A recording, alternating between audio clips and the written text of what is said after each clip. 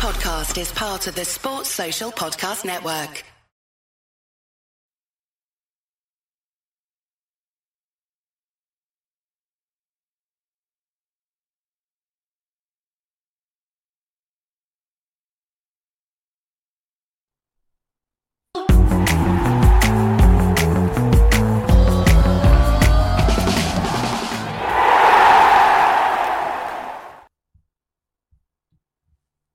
Hello, welcome to the Villa View. It's time for the AVFC STATTO show. We know STATTO, we know who he is. He does his stats on Twitter every week, but he's not here this week. He's going on holiday, so he won't be present to go through the stats with me. So I'm going to have a pop at doing it on my own, and I've obviously got off to a superb start there by not being able to say AVFC.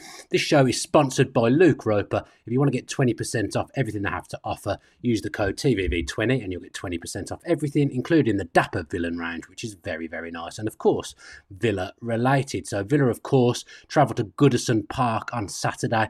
It's been a happy hunting ground for Villa in recent times. And with that in mind, the first stat is that Aston Villa have won their last 3 Premier League games in a row against Everton, last winning 4 league games in a row against the Toffees between September 1996 and March 1998. We'll just wait for Adam to wheel up his Microsoft PowerPoint 98 there, and there it is. So there's the stat. Yeah, Villa having a good record, a good time against the Everton at Goodison Park at the moment. September 96 and March 1998, long time ago. That was Brian Little and John Gregory, if my memory serves me correctly. All these good stats seem to be Brian Little or John Gregory, which tells you everything you need to know about how good Villa have been since then. So Villa have got the chance to win 3 in a row there. A couple of great results, winning 1-0 last season with Emi Buendia scoring the year before, a lovely winner from Anwar Al Ghazi, who of course did have a brief spell with Everton where he played about 5 minutes for them in the space of half a season, I think. Second Villa-related stat is that Ollie Watkins can become the first Aston Villa player to score in 5 consecutive Premier League games in Premier League history, that is, of course. So Ollie on fantastic form at the moment. He's going really, really well. Really pleased for him. Someone that I've backed all season. I think there was a few people saying that Villa should have kept Ings and maybe got rid of Watkins. I said Ollie Watkins is the right player for Villa. I believe he's the right kind of striker. People kind of going on looking for this 20-goal a season, man. When you're in Villa's position, it's very, very difficult. There's not many 20-goal a season strikers knocking around, but Ollie Watkins is on course to have a good season. And if he can get 5 in a row, he goes down in Premier League history. So I hope he does it. I really, really want him to do it. Villa had that little video at the start of the week with him looking at his goals in the cinema. And I think, he's been a really good signing for Villa. So I'm hoping he gets that record. I've been told by STATTO that Paul Rideout in 1984 to 1985 was the last Villa player to score in 5 games in a row. That was, of course, before the Premier League, and it was before I was born as well. So, yeah, Ollie Watkins really got the chance to go down in history here. Everton having a bit of a sticky time at the moment, but as I said, they've not had a great time against Villa in recent history. Everton have lost their last 2 home league games against Aston Villa, which is as many as in their previous 16 at Goodison Park, winning 7 and drawing 7. They've never ever lost 3 in a row at home against the Villains in their league history. So Everton Villa's, I think it's still the most played game in the top flight. So there's a lot of times Everton and Villa have played each other, and there's a lot riding on this in terms of the records, in terms of the history. Villa need a win for their own reasons at the moment, but Everton desperate for a win as well. They won't want any of those records to be extended. So there's a lot on the line. Tomorrow, in fairness, Villa won't want to lose 4 in a row, but we'll come on to that later on in the show.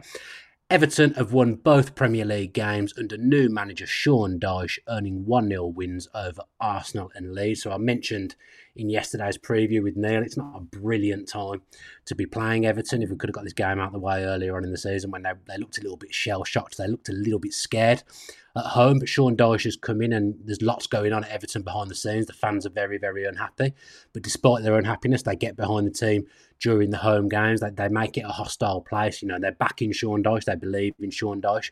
They think he's the man to keep them up, much like Frank Lampard did last season. So it's going to be a tough place for Villa to go tomorrow. It's not an easy game at all. I don't see it being a high-scoring affair. It could be tense at times, but Everton will probably sit back, happy to soak it up and wait for Villa to break them down and perhaps try and work Villa on the counter-attack and from set pieces. We all know what Sean Dyche teams can do from set pieces, and Everton have got a fair few 6-foot-plus players in as well, whereas Villa haven't. So Villa have really got to be on their guard from set players tomorrow. But Arsenal, Sean Dyche, sorry, not Arsenal, Everton. Sean Dyche is looking to get 3 home wins now. He's beat Arsenal, he's beat Leeds, and he'll be looking to make Villa the hat-trick. We're going to finish, as we always do, with the peak Villa section. So this really would be absolute peak Villa, this last one. So Unai Emery is in danger of losing 4 games in a row for the first time in his managerial career this weekend. So Villa have got this manager, a manager that's never lost 4 league games in a row. I imagine he has lost 3, because otherwise we would have spoke about this last week. So if Villa lose tomorrow, Unai Emery will break a personal record for himself, which I'm sure he'll be very disappointed about. Hopefully that doesn't happen, but it's just amazing that he's arrived at Villa. He's been here a few months, and already he's looking at breaking a bad record for himself, something that he's never done before. So God help us. I hope he doesn't lose 4 games in a row, both for him and for Aston Villa Football Club as well. I've really missed Statto, I will say. I've not enjoyed doing this show on my own this week. But Statto, enjoy your holiday. He won't be here for the next one either, the Crystal Palace one, but he's provided me with all the stats. So I thank him a lot for that. And Statto, if you've been in the chat, no excuse, you could have been here. If you've been in the chat, I'm not sure if you have. Thanks to everyone who's watched our content through the week. I did mention that we did a match preview yesterday, myself and Neil. That's more of a general match preview, looking at the players, looking at the game, away from the stats. So go and watch that if you haven't done already. Subscribe to the channel with your post notifications on, so you know exactly when our videos are coming out. I think we're looking at doing the post-match point straight after the game tomorrow, myself and Adam, and I'll need to get someone else on board with me as well, because I'm certainly not doing it on my own. So yeah, keep your eye on our socials and subscribe, as I said, and you'll know when that video is coming out. Fingers crossed for 3 points to the Villa. Enjoy your Friday night, enjoy the weekend before Villa play, because there's always the potential that Villa can ruin it. Enjoy the game, up the Villa.